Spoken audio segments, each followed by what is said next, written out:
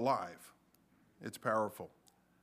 Lord, it has the ability to get down into the deepest of places and to minister, Lord, in those places where we really need you to minister to us.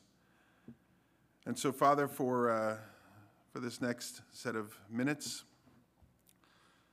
we pray, Lord, that we would be fully here, so to speak, ready to receive from you, challenged where we need to be challenged, comforted where we need to be comforted, encouraged where we need to be encouraged. Lord, you know what your word can do. We ask that you would do it today.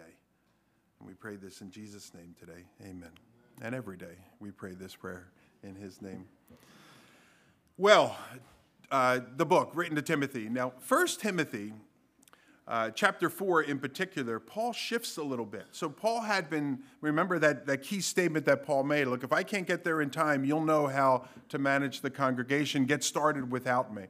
And so he was, talking about the congregation as a whole and the things that are going on in that congregation as a whole. Now, as Paul has shifted here in chapter 4, what we're going to begin to notice is it's a lot more specific advice to Timothy. From one minister to another, so to speak. From an older minister, so how do you spend your days? Well, let me explain to you, what I've kind of picked up, and here's what I do. And so Paul now is going to be giving Timothy some specific advice as he labors as the pastor of this congregation. And it's particularly in the context of what we looked at last week, verses 1 through 5, which remember was that there was a coming apostasy. The Spirit has expressly said that in latter times some will depart from the faith. And so Timothy, in light of that, let me give you some specific advice as to what it is that you should be doing. First, he says in verse 6, notice, he says, if you put these things before the brothers, if you teach them, you will be a good servant of Christ Jesus, being trained in the words of the faith and of the good doctrine that you have followed. And so we might call that the first section, which is preach the word, Timothy. That's what you're called to do. Secondly, look at verse 12. We're going to get to this next week. He says, let no one despise you for your youth, but set the believers an example in speech, in conduct, in love, in faith, and in purity. We might call that section, practice the word. Don't just preach it. Don't just teach it to people. Live it out yourself. And then finally, look down to verse 15. He encourages him to keep moving forward. You don't come to a place where you can settle on your laurels. He says, practice these things, immerse yourself in these things so that all may see your progress. So Timothy, you're going to get to this place where people are going to think you have all the answers, and there's going to be a struggle where you're going to begin thinking from time to time, I've arrived. I've learned everything I need to learn. Now I can just sort of coast in my walk with the Lord. And the reality is there needs to be this continually moving forward in our relationship with the Lord. You should be growing in your relationship with God every single day of your life till you come to the end of your life. Just because you hit 50, 60, 70, 80, just because you've been in the Lord 10, 20, 30, 40 years, just because you've advanced and now you're the pastor, you're still growing. There's still stuff God has to do in you as he changes you. So he tells Timothy there, keep making progress. Now today we are going to focus our attention primarily on verses 6 through 10. And again, in our last study, we looked at verses 1 through 5, this coming departure. Again, that verse from verse 1 is the Spirit expressly says that in latter times some will depart from the faith. And so in light of that, Timothy, here's Paul's exhortations for this young man. He starts in verse 6. He says, if you put these things before the brothers, you will be a good servant of Jesus Christ, being trained in the words of the faith and of the good doctrine that you have followed. Have nothing to do with irreverent, silly myths. Rather, train yourself for godliness. For, while bodily training is of some value, godliness is of value in every way, as it holds promise for this present life and also for the life to come. This saying is trustworthy, and it is deserving of full acceptance. For to this end we toil and strive, because we have our hope set on the living God, who is the Savior of all people, and especially the Savior of those who believe. Well, knowing that the days are coming when people will knowingly wander from the faith, and not just any old Christian, but even the leaders of these congregations based on what we learned last week, knowing that people will knowingly wander away from that, Paul here tells Timothy how he should respond. Now, Timothy could say, oh, well, people are going to wander away, I'll do my best, kind of thing, and I'm not going to wander away, and I'll just go where I need to go. Or Timothy could say, well, you know what? I'm going to make sure the least number of people in my care wander away. Are you with me? What I'm saying by that is? So he could just say, well, it's going to happen, it's going to happen. Or he can invest himself to minimize it occurring in the congregation that he's been called to lead. And that's what Paul tells him to do. Take steps to make sure it doesn't happen. And if it does, that it's minimized as much as possible. Now, according to the Apostle Paul, the way that he can do that is by first being aware of the problem, right? You got to be aware of it. Know that this is going to happen. Be on your guard. That's what Paul pointed out in verses 2 through 4. What are people teaching? What are they people saying? And so the local pastor should be aware of some of the teachings that are out there, some of the teachings that are influencing the congregation, so that he can begin to present what he needs to present so people are on their guard against that teaching. So that's one thing. He told us that, verses 1 through 5. Be aware. This is what they're teaching. Be on your guard against it. Secondly, though, Paul exhorts Timothy to give himself to the teaching of the congregation and specifically to the teaching of the truth. And so you have this, be aware of the false, talk about it, make reference to this false here so people can be aware of it. But then he draws him now, as we're going to see, to the truth itself.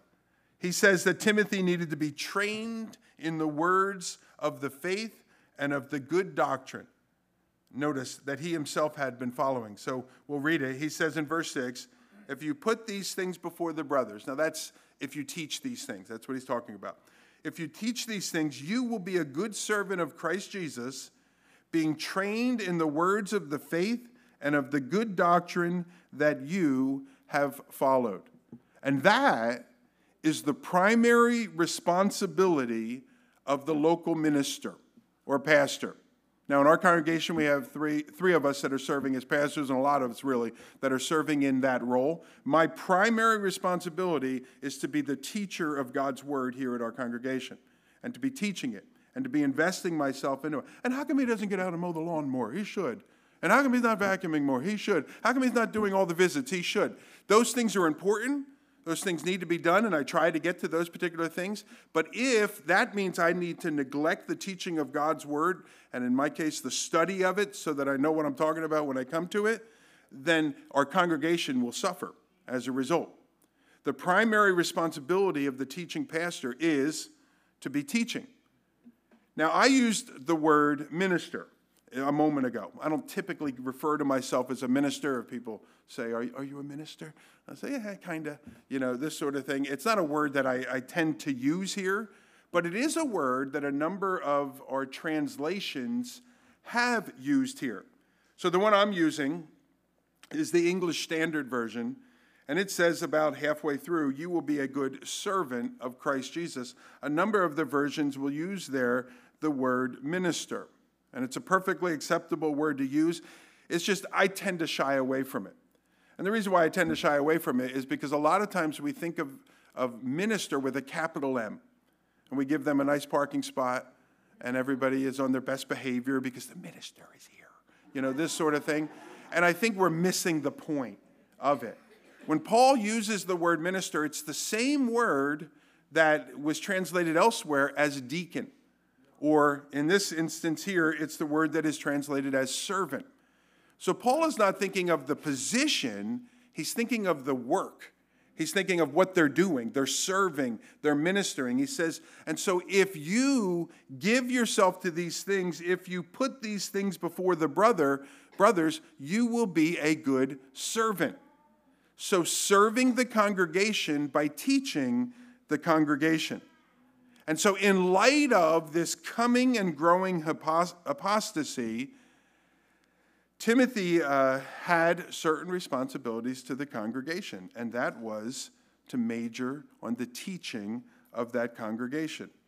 He needed to major on the whole counsel of God's word. You remember, again, we've referenced this a lot of times, but when Paul was out traveling about, he was going to make his way back to Jerusalem, which was 1,000 miles away or so by ship. And he's up near Greece today and Italy and all that stuff. And he's going to make his way back to Jerusalem. He's not coming back tomorrow. It's going to take him a long time to get back, if ever.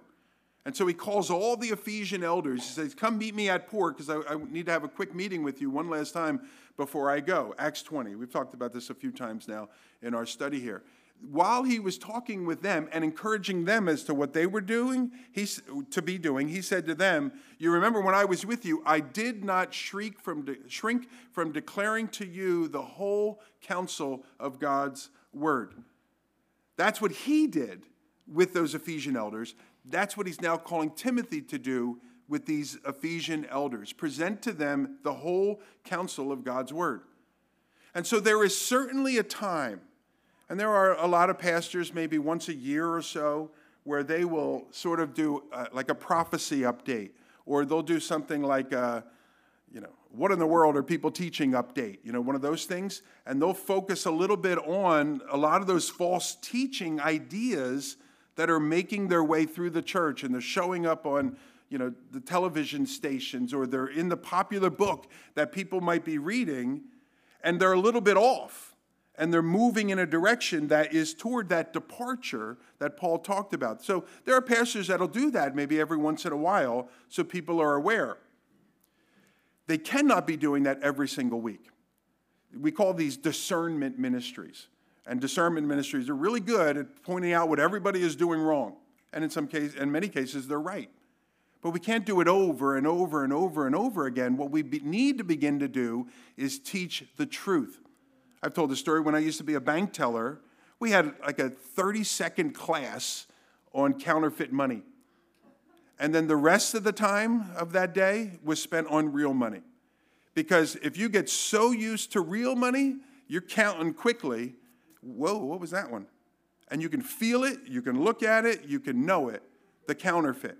The better you know the real one, the truth, you'll begin to pick out those other ones. What's wrong with it? I don't know. I don't know exactly what's wrong with it, but I got this little antenna feel. And then you can begin to dig in and study because it's not the real one.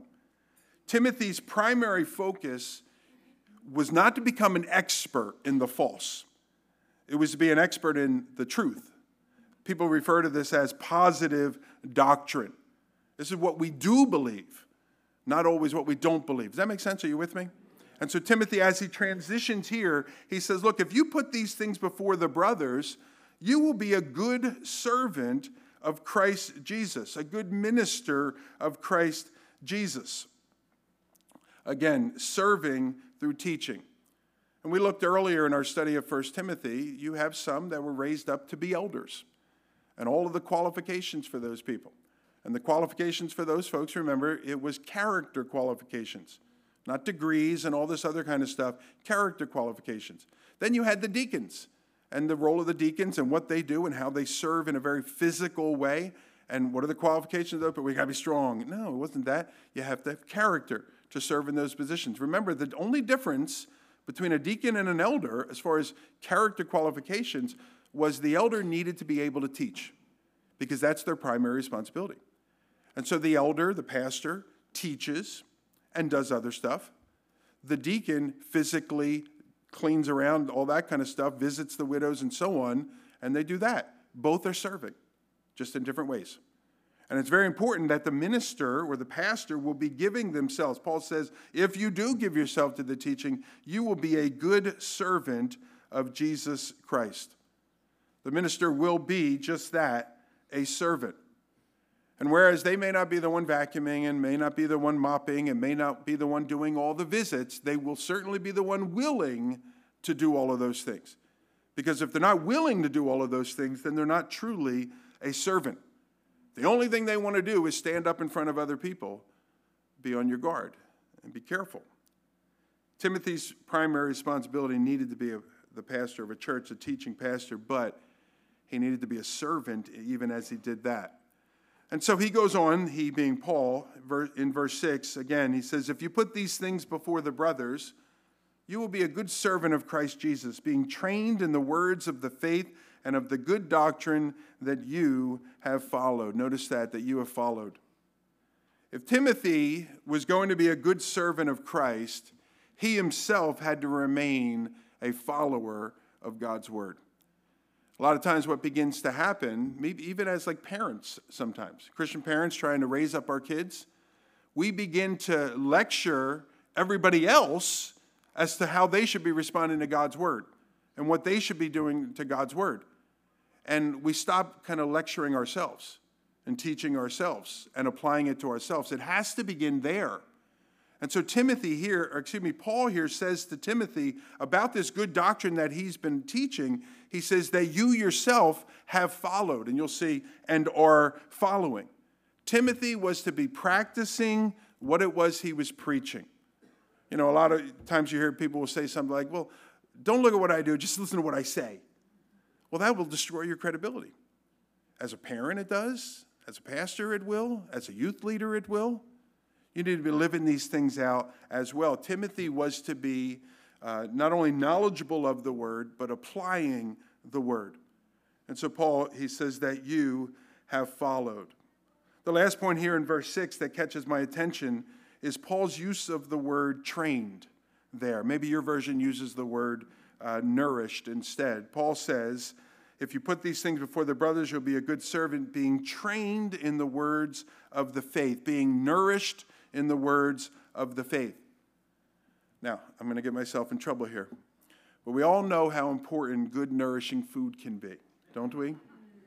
I rarely eat it, but we all know it. We know that we should be doing it and how important good, nourishing food is and can be for a person's physical health, despite the fact that we don't always abide by it. Well, the same thing applies to our spiritual health. If you keep eating junk food spiritually, it will have an impact on your walk with Christ. And if you just keep nibbling a little bit here, a little bit there, sort of thing, small amounts of food, you take your daily bread and you read I look like I was being dismissive, but you just read your quick little, this one a guy, what do they talk about, sermonettes for Christianettes, this kind of thing. So you just read your tiny little thing and you're like, that's good, I'm good. That's not good. That's like having a banana for the whole day. It's not going to work. You need to have a meal. You need to have good, healthy food, not junk food, and then you need to have a good, solid meal, or meals, as I like to have in the real life. They're not always good, but they are big. It's interesting, the verb tense here. So Paul uses the word trained. Sometimes it's translated nourished. What's interesting, I think, about this is the verb tense is an active verb tense. And so what that means is Paul isn't saying you need to be nourished one time in your life and then you're good to go. He's not saying you need to be nourished every Sunday. Make sure you get to church so you can get filled up and you're good for the week. He's saying you need to actively be filled up and nourished and trained up on a regular basis. Can you do it 24/7? No. You need a little bit of napping here and there, and you got to do some other things, I'm sure. But you need to make sure you're taking those times regularly. I would say this. I hope you are eating 2-3 meals a day. Some of you skip meals and stuff like that. You're crazy people. I hope you're eating 2-3 meals physically a day. I think at least you should be doing that spiritually. Having those meals. Having a quiet time for yourself, and then taking some other time carved away to be considering these things. We must regularly and consistently be taking in the Word of God. Now, Paul continues this metaphor comparing physical health to spiritual health. And the next thing that he points out is, and again, he's writing to Timothy, that the healthy minister, and we can apply it to us as the healthy Christian, member of a congregation, the healthy minister is taking in good food, but also taking steps to avoid spiritually unhealthy food. So we take in good food, but think of it this way. If you had a salad, every now and again I get motivated, and I have a salad. And I'll eat my salad, and I'm very proud of myself. And then I'll go back in the kitchen, and I'm like, I'm starving. I ate grass, And I'll go up into the cabinet, and I'll grab a bag of cookies, and I'll finish it. The whole bag of cookies. That whole bag of cookies has just nullified that entire salad. I shouldn't have even bothered with the salad here and perhaps skip the cookies as well here. You catch me? And so, yes, we're taking in good food, but we also want to take steps to avoid spiritually unhealthy food. And that's what Paul, I think, says. Look at verse 7. He says, have nothing to do with a bag of cookies. He says, have nothing to do with irreverent, silly myths. Rather, train yourself for godliness. Some of your versions say profane old wives' fables. That's probably not politically correct anymore. All right, but that's what Paul wrote.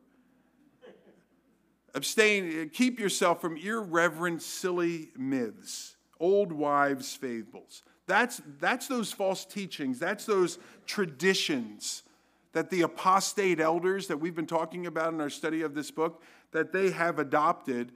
And Paul's referenced it a number of times in this book. Paul tells him, don't even bother with them. Stay away from them. You know about them. You're familiar with them. If somebody asks you, but you know what, just move on from them. You don't need to spend all your time with these things and go down these paths. Remember those people, they had we have secret knowledge. Yes, you're not going to find this in your Bible, but God showed me and only me. And now I'm going to share it with you for you buy my book, $19.99, or one of these kinds of things. Timothy's priority, it was to be on the words of God, not on the words of man. And again, how easily Timothy could have been distracted. How easily Timothy could have become an expert in false teaching. And there is a place for those folks. I don't think that's the place for the pastor. There's a place for those other folks. They can come in, they can do their thing, or we can purchase their book or whatever for the expert on those things. But the pastor needed to be focused on the words of God that he would present to the people. Paul points out those teachings. Notice he calls them silly. There's a way that this is worded that it could be this way, that these are the kinds of teachings that silly people focus on.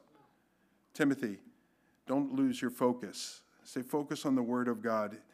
Instead of these things, Timothy says, rather train yourself, Paul says, rather train yourself for godliness. So in the physical realm, we might say, watch your diet and exercise. Right? Isn't that what your doctor says? My doctor, he came in a little while ago.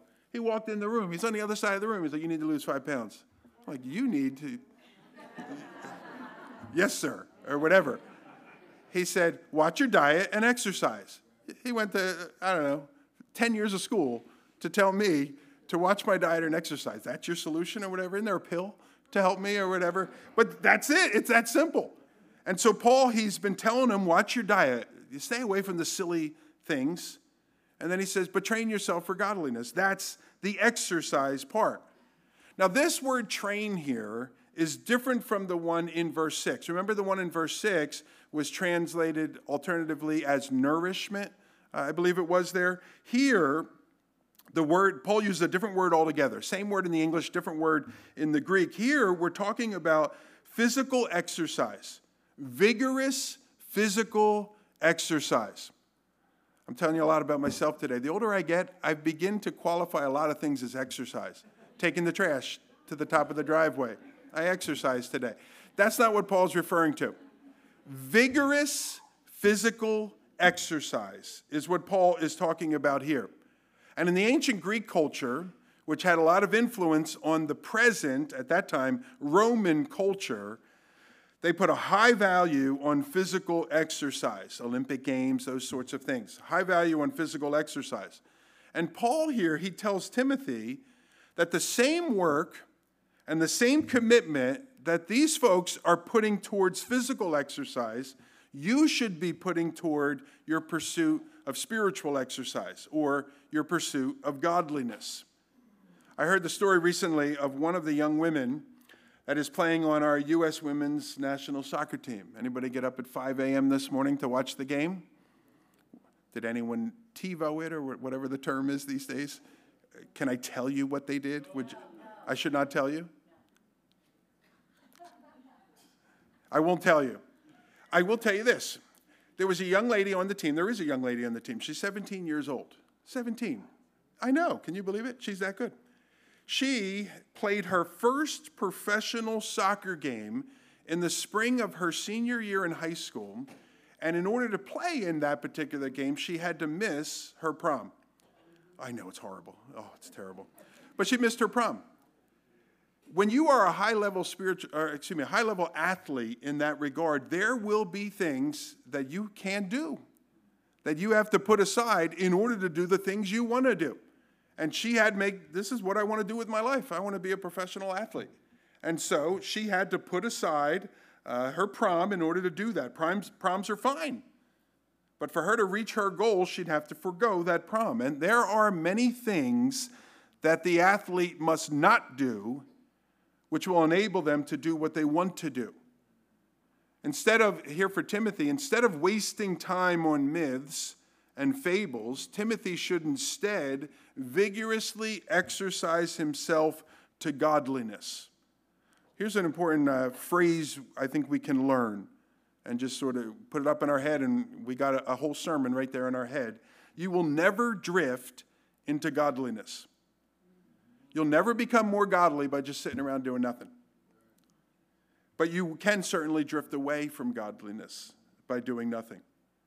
And so just as an athlete must devote themselves to attain their goals, so too the person looking to grow in godliness. Now, how do we do that? Well, through the reading of God's Word. But the reading of God's Word carefully and thoughtfully. I'm sure you've been where I have been, where you finish your daily reading, your chapter, a couple chapters in the Bible, and you shut the book, and then your wife says, "What'd you read today?" And you're like, "I don't even remember. It was 3 minutes ago," and I completely forget because I really just glossed over it. I didn't actually thoughtfully and carefully read it. Meditating on God's Word. That comes from a strange word which talks about a cow chewing the cud. And the cud is like regurgitated food. Cows have 4 stomachs. And so it hits all 4 of them before it hits something else. And so they just chew it over, regurgitate it, chew it over again. That's the word for meditating. Truly thinking on these things. What does this mean? How does this apply? And so on and so forth. We grow in godliness and we vigorously exercise through the study of God's Word as a group like we're doing right now, but also individually.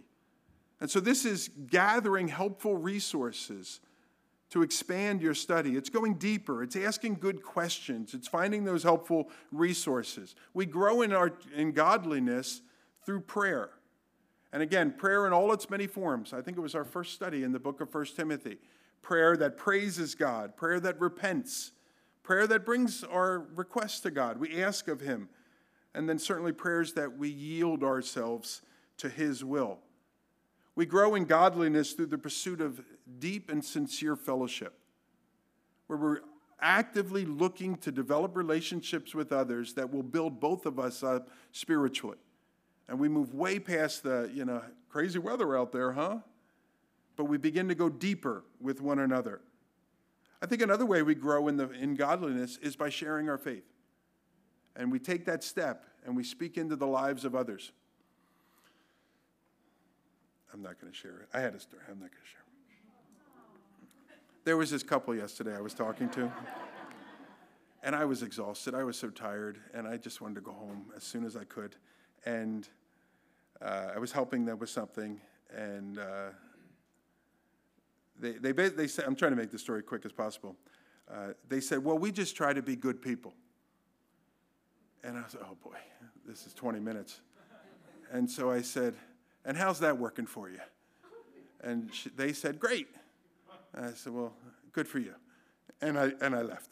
And I was like, I just got to get out. I wish I would have stopped, and I'm confessing my sin, okay? I should have gone deeper. But when we share our faith, we say no to ourselves. We step out in boldness. We remind ourselves of the wonderful truth of the impact that God has had in our lives. It's so good to share your faith with other people. And I should have done it yesterday, but I didn't. I was tired. I'm sorry. I had a long day. Anyway, thank you. She forgives me. Verse 8, it says, "For while bodily training is of some value, godliness is of value in every way, as it holds promise for the present life and also for the life to come." Now, some people will look at this verse. I've heard people comment on this verse, and in doing so, they've minimized and they even have disparaged physical exercise. So hey, you want to go work out?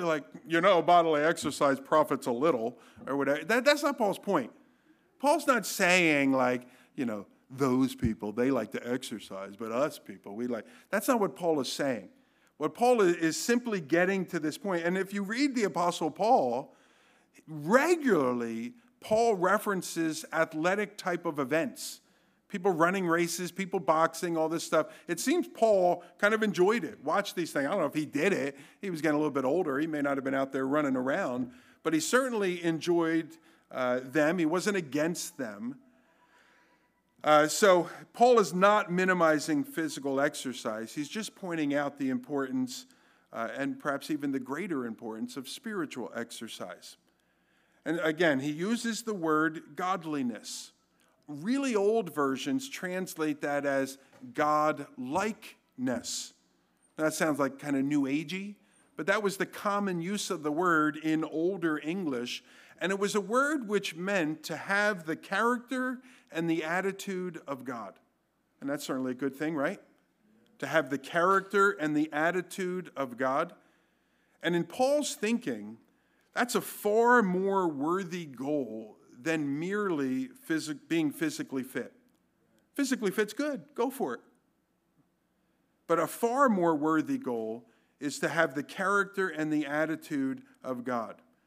And so we ought to care for our bodies. Exercise is a part of that care. But again, bodily training at best benefits us only during this life. While godly training, I'll tell you, you think, well, that'll just benefit me for the future. No. But godly training is going to benefit you tremendously here on the earth. And it will certainly get you prepared for eternity. There's an alternative, simpler translation of this verse.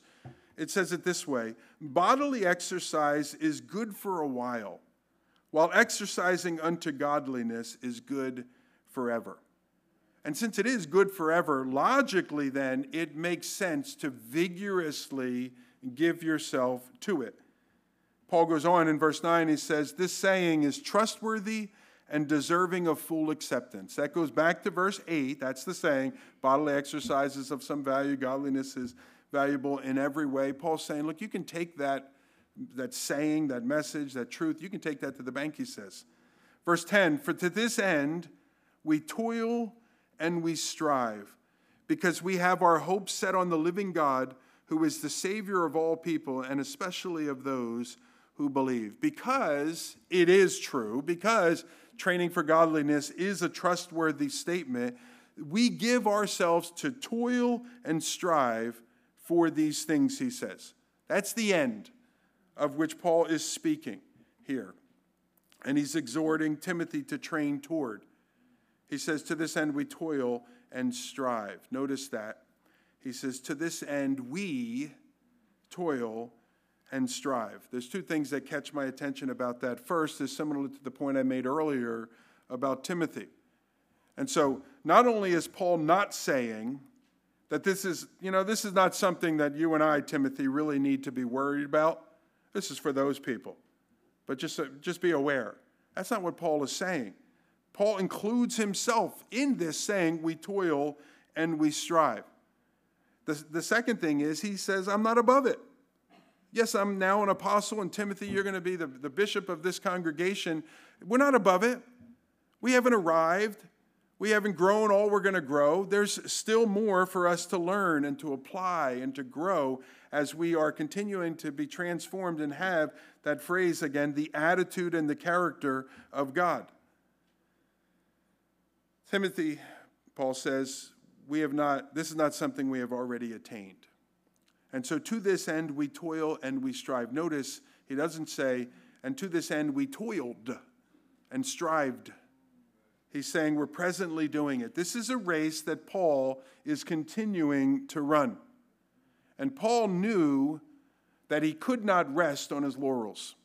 I've done so much. Now it's time for me to just coast. And I'm getting older, I'm getting cranky, but that's what old people do. No, we don't. We do, a lot of us do, but we shouldn't. It reminds me of, you ever been in an airport now and they have those moving sidewalks there? They're escalators but flat. It reminds me of the person, and my kids used to do this, they would get on the escalator, the moving walkway, going the other direction. And you know, if you move quick enough, you can advance. But the second you stop, you shoot back to where you were before. And so you have to keep moving forward. We live in a culture that is moving in a different direction. And the moment we stop and we're like, you know what, I've really given a lot of effort. I've read the Bible 5 days this week. And so I'm going to take off the 6th and 7th day of the week or whatever. You'll see its impact. You know, I've been to church, I've been there 3 times this month. I'm going to take off this Sunday. You'll see its impact. You know, I'm no longer really going before God and saying, Lord, what do you want to show me through this word? I'm reading it, yeah, but I'm not really investing myself even into the time. You will see its impact. You will begin to coast back on that moving walkway. Notice here with me, Paul uses 2 words. He says toil and he says strive. The word toil, the definition of that word here in this language is to grow weary, tired, and exhausted from labor. I told you earlier, that's what I felt I did yesterday. I toiled. I grew weary, tired, and exhausted from labor. Let me ask you this. Is that a word that you would use to describe the effort with which you train yourself for godliness? Is that a word that you would use to describe your effort with how you train yourself for godliness, that you grow weary, tired, and exhausted from labor? The next word Paul uses is the word strive. You'd be interested to note that the Greek word for this is where we get our English word agonize. And so again, you ask that question, can your efforts toward your spiritual growth be described as agonizing? Now, the picture that Paul is painting is of an athlete that is straining and giving his or her best to win. I was watching yesterday women's powerlifting. I have no idea either why I was watching it, but it was on. And, you know, that's where the bar's down on the ground with the big things on the side, and, you know, they got to get it up above their head, this kind of thing. And so there was all these women, and they were powerlifting, and they were doing it. And as they're going down there, and the clock is counting down, ready, set, lift. And these ladies, and you would hear them scream as they would get this thing, and then scream as they get it from here up to here. They were agonizing in their training. That's what Paul has in mind here. So here's the reality. If you want to excel in your Christian walk, now, by the grace of God and for the glory of God, never forget that. Any power you have to walk this walk is by His grace and His empowering. And it should always be for His glory. Man, if I memorize these verses, they're going to put my name up on a wall. And everyone's going to say, you should talk to that guy. Man, he knows everything about the Bible. And now that's for your glory. And you've gotten off track. But if you're doing these things by the grace of God and for the glory of God, if you want to excel in your Christian walk, it will require effort, it will require diligence, and it will require sacrifice on your part. But again, if in the natural, men and women are willing to strive in that way for at the very best an earthly accolade, how much more should we as followers of Christ toil and strive for eternal accolades? And again, now, how do you do this? By how here, I'm not referring to, well, you got to read your Bible more. You got to pray more. You got to go to church. I'm not referring to that by that how. What I'm referring to when I say, how do we do this? I'm referring to the heart attitude. What should our heart attitude be as we are striving and toiling for these things? Notice what Paul says in verse 10. He continues, I think he gives us the answer. He says, because we have our hopes set on the living God. Some other versions translate that, we have our trust set on the living God. I'm reminded of what the psalmist wrote. This is Psalm chapter 20. He says, some trust in chariots and some in horses, but we trust in the name of the Lord our God. We do not set our hope or our trust in chariots and horses, as we might if we were about to go off into battle. We don't set our hope in any other person or church or ceremony that we took place in. I was baptized, I was confirmed, I took my Holy Communion, any of these types of things that we may have undergone. We don't set our hope in those things. We don't even set our hopes on ourselves, even as we are toiling and as we are striving. And if I work a little harder, I'll be able to accomplish this. We don't even put our hopes on ourselves. Our eyes, according to the Apostle Paul here, aren't on ourselves. It's not on others. It's not on what we possess, but our eyes are firmly fixed, notice what he says, on the living God. Our relationship is with a living God. And ultimately, it is that we need to be pursuing, that relationship that we need to be pursuing. And here's where I think many Christians get off track. And here's where I think in my walk with Christ and over the years is where I've got off track. And that is, I've begun pursuing the things we do rather than him. And so I've begun to pursue how many books I can read, or how many verses in the Bible, or chapters or books in the Bible that I can read, or how long my time of prayer was, or how much time I gave to serving this week, or how many times I went to church this week, and I began pursuing those things. And I forget that I'm pursuing him as I'm doing those things. And I think that's where a lot of times we get off track. Our eyes are focused on all this stuff we're doing, and we lose focus on him. We forget all about him. I do the same type of thing around the house. I'm busy. I'm trying to make the home a nice place for my wife so that she can come home and feel sort of in a relaxed environment to live in that particular place. And then I'm mean to her as I'm doing it. And I've missed the whole point altogether. You see where I'm going? I've neglected the relationship even as I was trying to benefit the relationship. It's a mistake we make here. We know that all those things, reading the word, praying, fellowshipping, etc., we know that they are an important part of a godly person's life, but they must not become the pursuit of the godly person's life. The pursuit of a godly person's life should be, it has to be, the living God himself, the one who brought us into relationship with him. The living God needs to be the pursuit of our godliness, and it's as we draw near to him through those things that a God-likeness is created in us. And again, by that I mean the character and the attitude of God.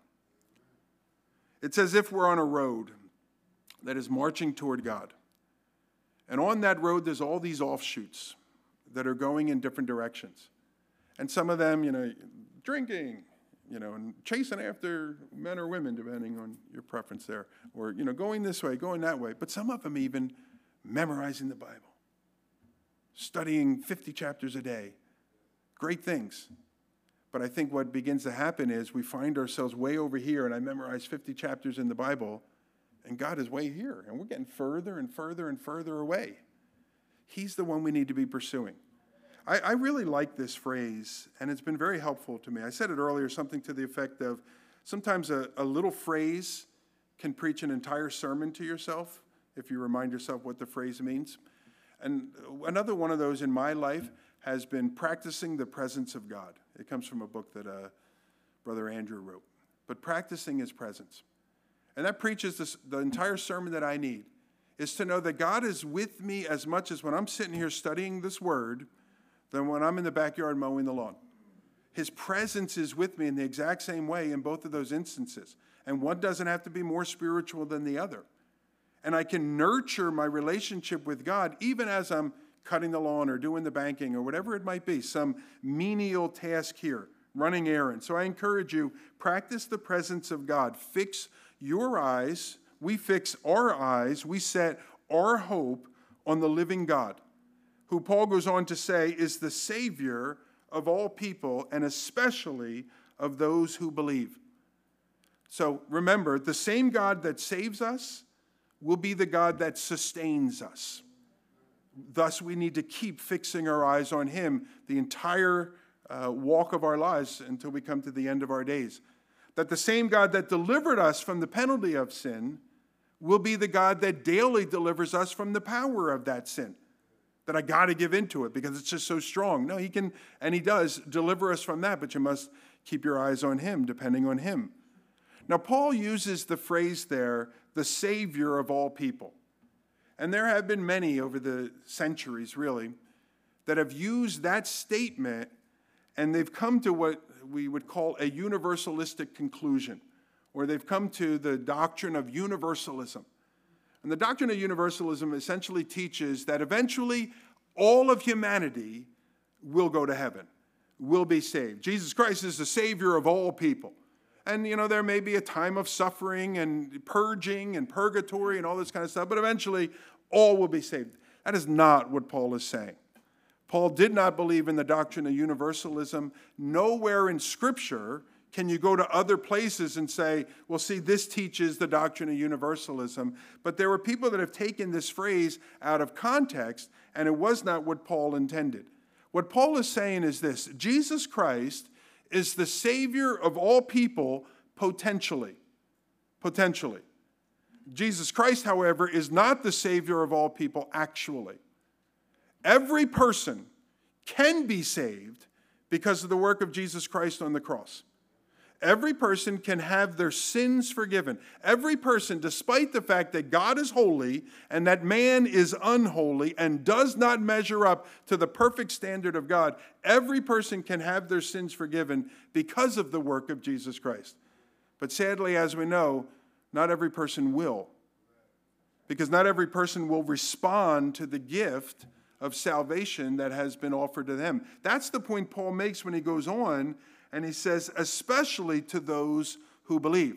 He's the Savior of all people, potentially, especially to those who believe, actually. Those are those that will be saved. It's a gift. And as with any gift, it must be received and made one's own. If the nice little wrap box with the little bow sits off on the side and it remains there forever, it will have no impact on that person's life.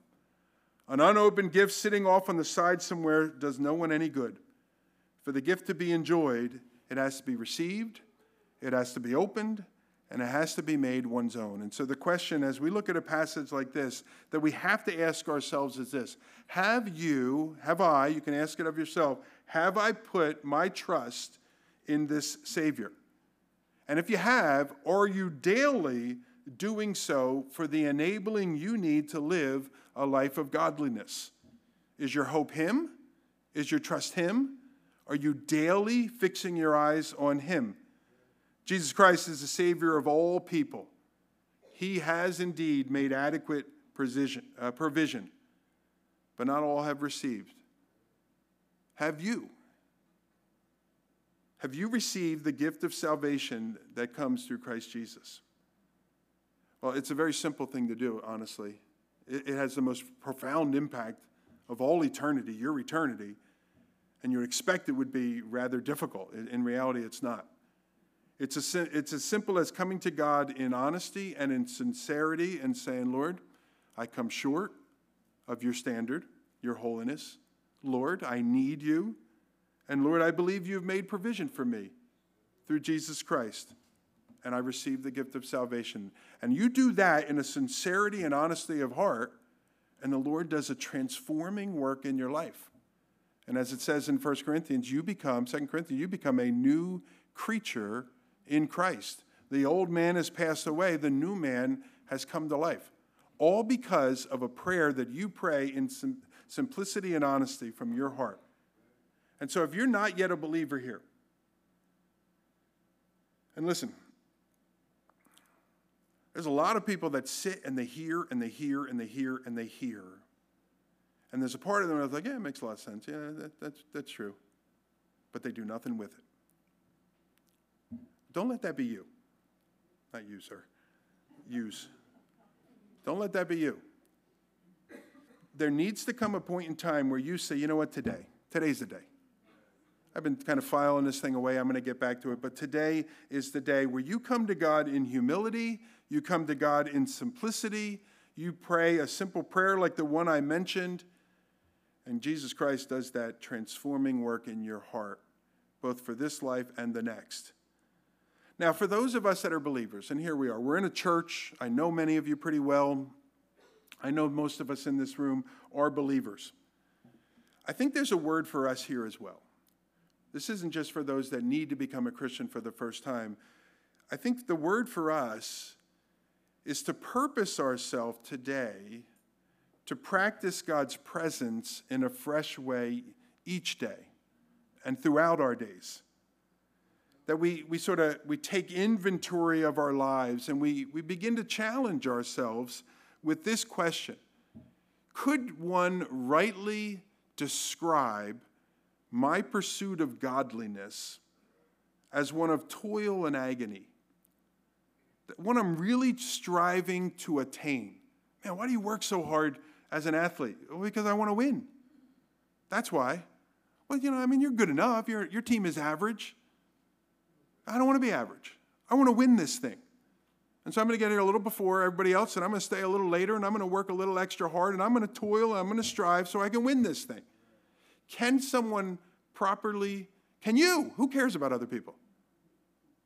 Can you properly define your pursuit of godliness in that way?